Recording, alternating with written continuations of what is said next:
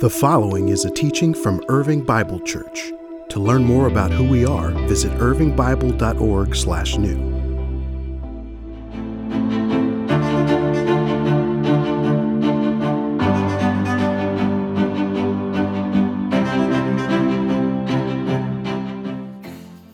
Well, good morning, IBC. How you doing? Glad that you're here. My name's Jared. I serve as one of the pastors here at the church.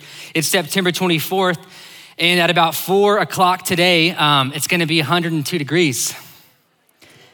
Yay. Yay. Hear our prayers, Lord.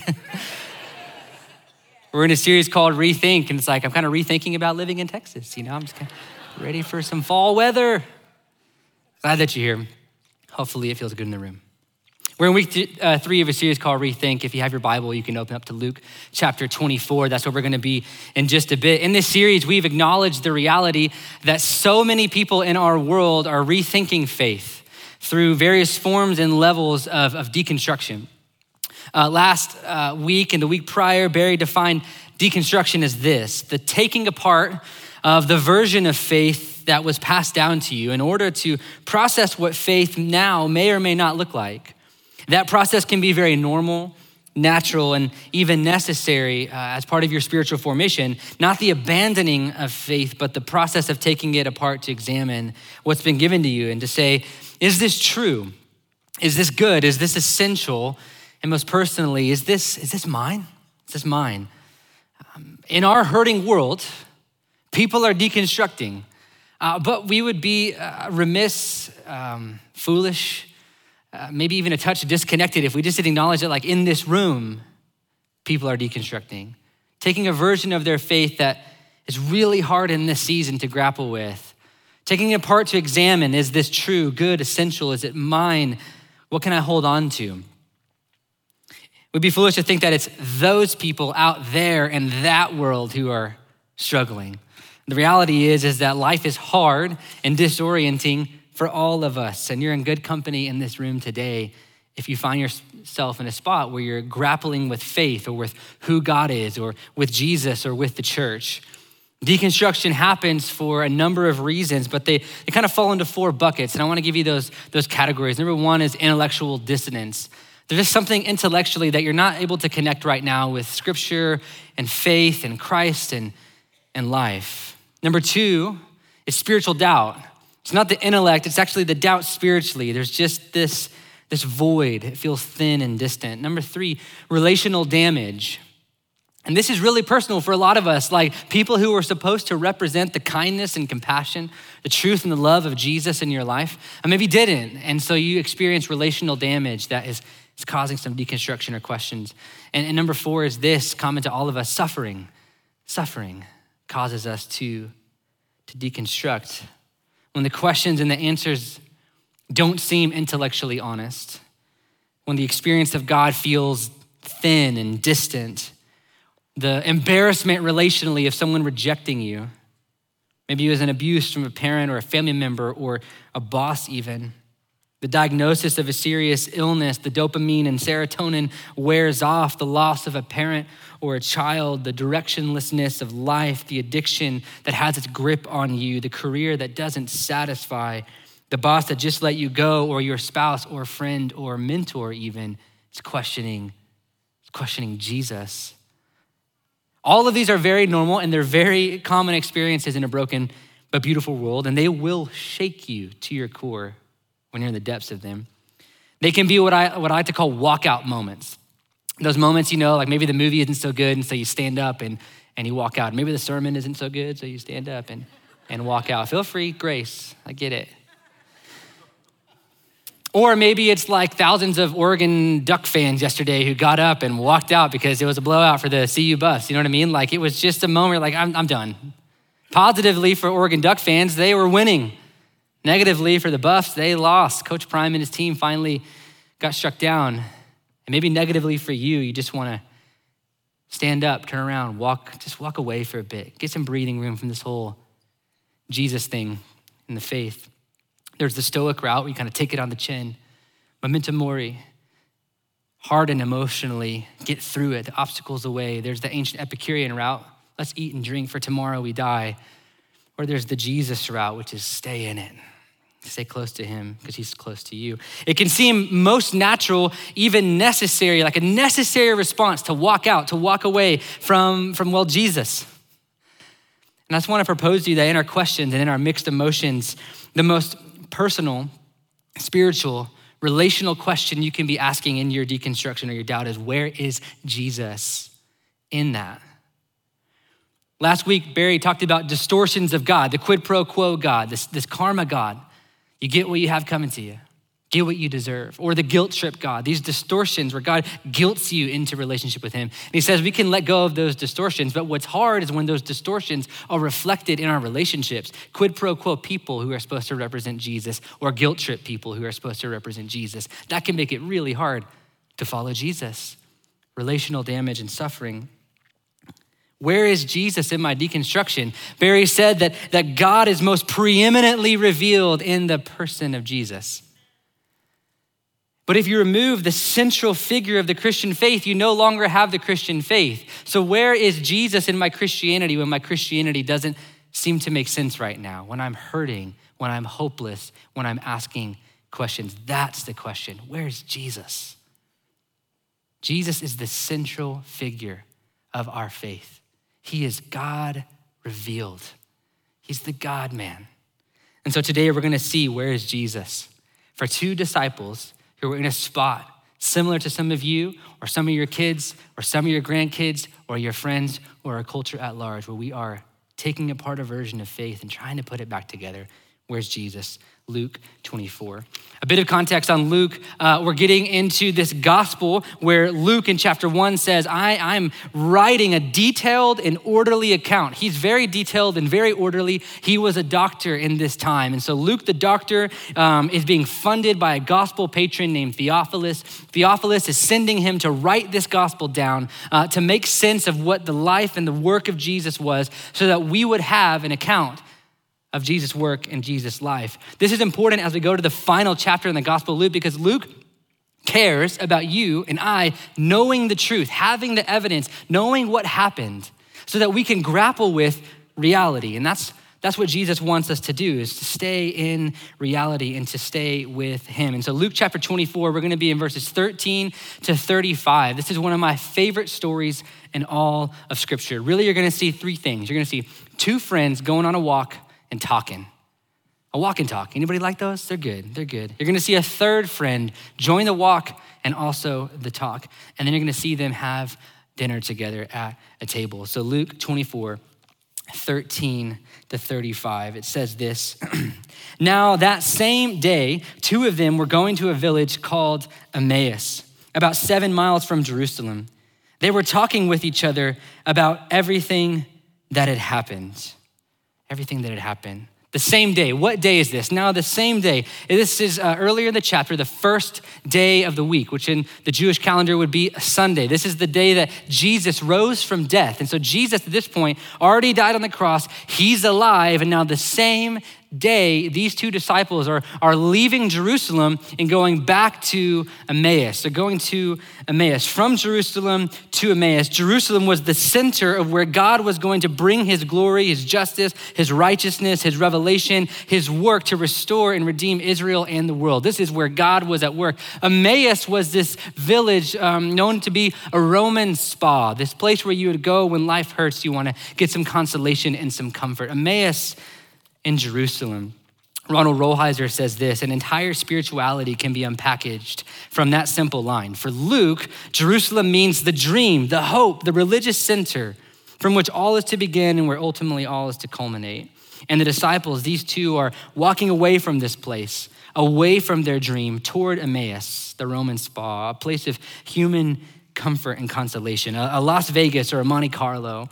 Since their dream had been crucified, the disciples are understandably discouraged and walking away from it towards some human solace, despairing in their hope. And we'll see later in the passage when they say, we had hoped. The They're going from Jerusalem to Emmaus, which is about a 7-mile walk, which from IBC, I did a little radius on Google Maps. Like that gets you to basically Grapevine Main Street from here. So like they're walking to Landon Winery. They're gonna have a glass of wine and talk it through. Jesus was just crucified. The Messiah movement is over. They're walking from Jerusalem to Emmaus, leaving the dream and going toward the deconstruction. They're talking about how life now feels more like it did then, like the hope is done, the dream is killed, the Messiah is dead. But little do they know, it's the same day that he was raised. He was raised. Here's what it says in verse 15.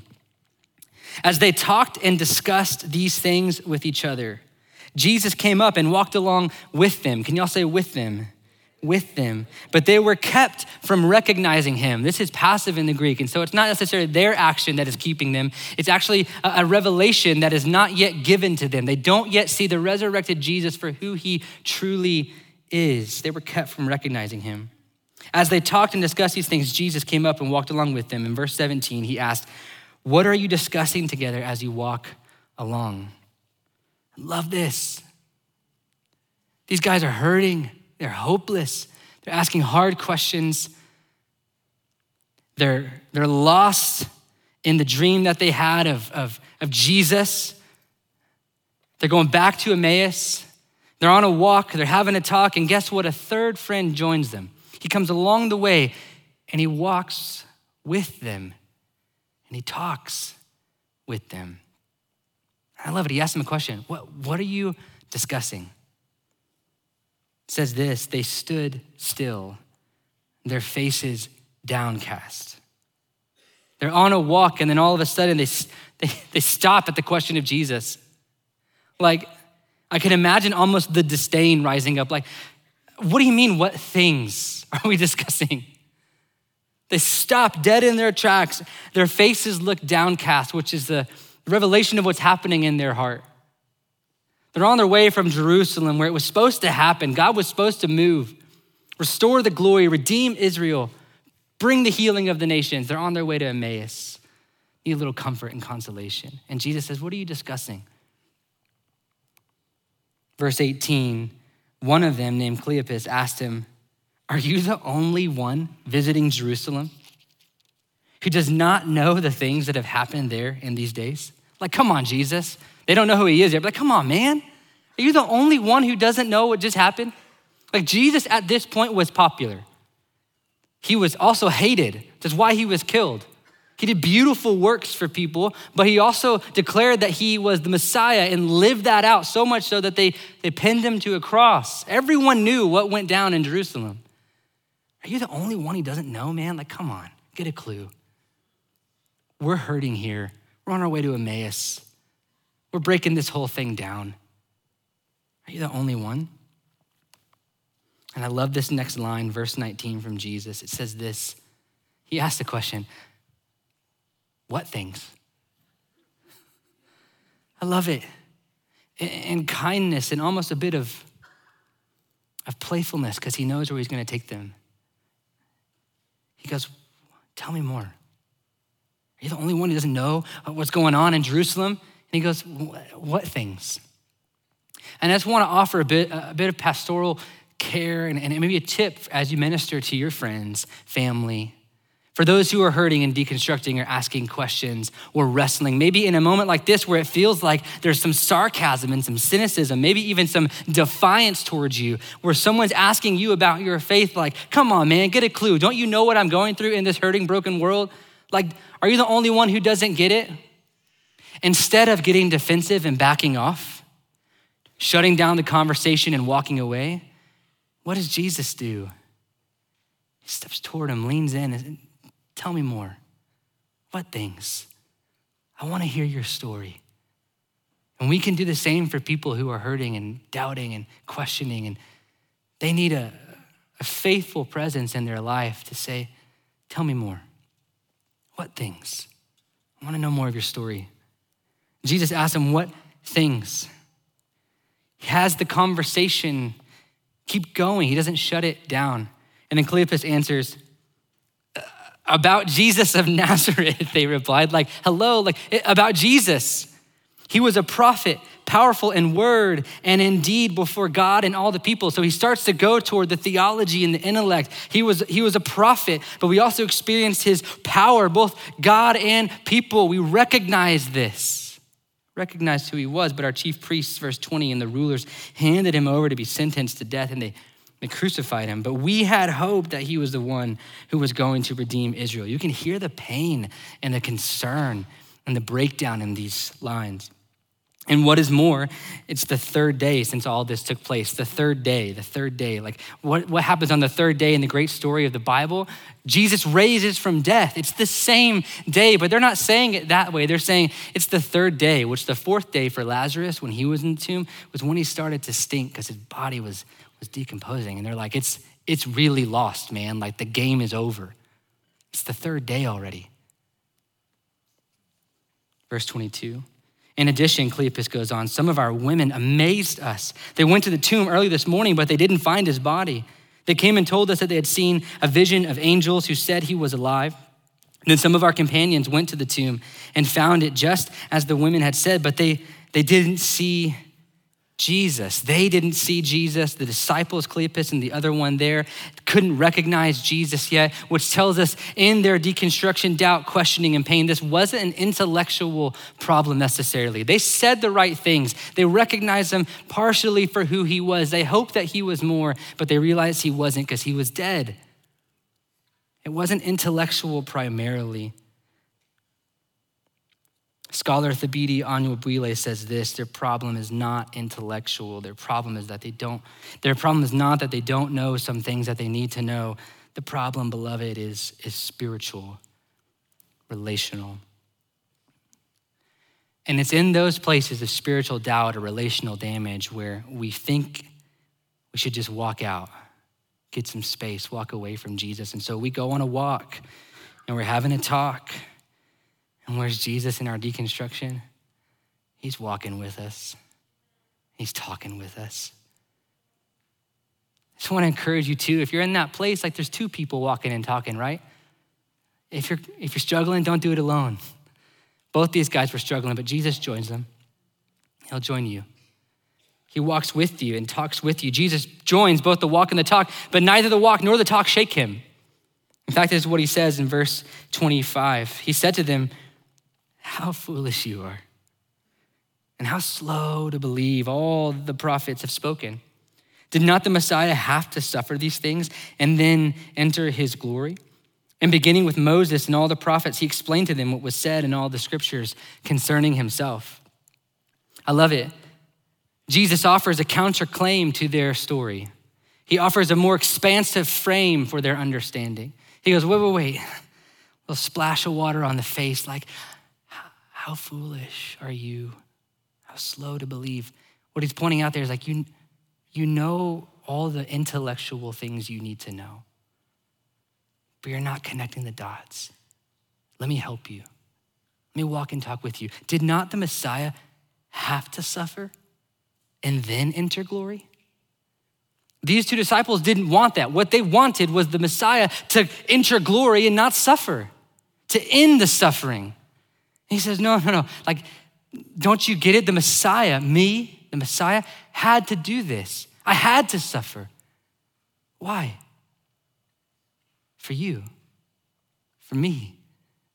Don't you get, this is how it works. I suffered so that you wouldn't. I died in your place. I'm bringing you back. I'm restoring your glory. The Messiah had to suffer and then enter glory. And beginning with Moses and all the prophets, he explained to them what was said in all the scriptures concerning himself. Jesus takes them on a guided tour, the best Bible study you could ever have. Jesus explaining Jesus in the scriptures. Beginning with Moses, which represents the Pentateuch, the first 5 books of scripture, and then all the prophets, essentially the entire Hebrew Bible. It'd be like Jesus saying, guys, let's walk and talk. 7 miles, we're almost to Grapevine, Maine. Like, we got a bit of time. Here we go. Genesis 1:1, God created the heavens and the earth. That was me. Or like, remember when God made a covenant with Abraham to make a people that would bless the nations? That was me. Or like, remember when God redeemed Israel out of slavery in Exodus and made a covenant with them and gave them the law that they might live set apart and people might see and know that Yahweh is Lord? That was me. Or like, remember the covenant I made with David where I promised that there would be a king on the throne who would rule and reign with justice and righteousness? That was me. Remember in the prophets, Isaiah, where it says that there would be a suffering servant who wouldn't crush the bruised reed or put out the dim candle. He'd be a tender, suffering Savior. That was me. He revealed in all the scriptures everything concerning himself. Verse 28, as they approached the village to which they were going, Jesus continued on as if he were going farther. I love it. One scholar said that what God loves to do is to draw out our desire for him. And so when going just a touch further, they start to think like, whoa, we want you to stay with us. The desire is stirred within to stay with Jesus, to keep Jesus with him. They don't know he's Jesus yet, but they want him to stay. Something's stirring in their heart. He just took them through scripture and talked about Jesus in their deconstruction. And I love it. He's acting as if he's going a bit further. It'd be like, in some ways, Jesus being like, hey, if you want to ask hard questions, let me take you a bit further. You want to keep going on this walk of deconstruction and doubt? I'm with you. I'll walk and talk with you as far as you want to go. And they're like, wait, stay with us. It says they urge him. It's nearly evening, the day's almost over. So they went in and he went in to stay with them. So now they're inside, and it says this in verse 30, when Jesus was at the table with him, he took bread, gave thanks, and broke it, and began to give it to them. So he guides them through the scripture. Now he takes them to a table, and he takes some bread, and he gives thanks, and he breaks it, and he's gonna give it to them. I wonder what that reminds them of. Oh yeah, the night, just a few nights earlier where Jesus did the same thing. The night he was betrayed, took some bread, gave thanks, broke it, gave it to his disciples. This is my body. Do this in remembrance of me. I'm the bread of life. Verse 31, it says this, Then their eyes were opened and they recognized him, and he disappeared from their sight. Apparently, when you're resurrected from death and you've got life everlasting, you can disappear. So that's cool. But there, in that moment, when he broke the bread and he gave it to them, that's when they recognized finally who he was. Jesus, in their doubt and deconstruction, walks with them, talks with them, takes them through the scripture, takes them back to the table where we experience the personal presence of our living God who said, do this in remembrance of me. Rehearse the story, receive the story, live the story. I will walk with you and talk with you. I will break this bread with you. Then they recognize Jesus. Oh. He disappears in verse 32. They say, were not our hearts burning within us while he talked with us on the road and opened the scriptures to us? Were not our hearts burning within us, which is reminiscent of like Jeremiah, the Old Testament prophet who says, the word of God is like a fire shut up in my bones. I had to declare it. Was not the word of God burning within us as the word of God revealed the word of God to us? The scriptures coming alive because the living Lord is telling us they're all about him, that the Messiah must suffer for you and me, that he would die for you and me, that he loves you and me, that in all of our questioning and pain, he walks and talks with you and with me and with all of them out there in that hurting world. He cares for us. It's the greatest story ever told about the greatest relationship ever offered. Were not our hearts burning, they asked.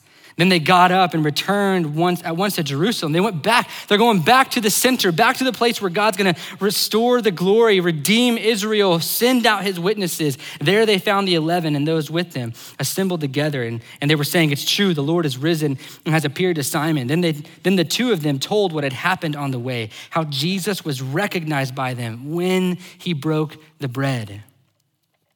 There it is. They get to Emmaus, the place where they're gonna leave it all behind to have an encounter with Christ, and he sends them back to Jerusalem. Hearts burning because of the scriptures, revelation because of the table. And they go back to Jerusalem, which Luke, the writer who writes Acts, would later say that's where God poured out his Spirit, fulfilling the prophecy of Joel 2. And at the outpouring of the Spirit in the beginning of Jerusalem, that's where the witnesses of God would go out into all the earth to share this good news. He is alive. And we're here today because of that moment. They went back to Jerusalem. Two friends walking and talking, a third friend joins the walk and the talk. He leads them through the scriptures and to the table, and they go back to Jerusalem. It's pretty cool. I don't know where you're at in your questioning or your hurting or your pain, but if you're on the road from Jerusalem to Emmaus, Jesus walks and talks with you. He's not shaken by your many questions. He's not put off by your mixed emotions. He is God revealed, and what he reveals about God is this: unwavering love. Trust him. It's the only response. Trust him in the questions. Trust him in the certainty. Trust him wherever you're at.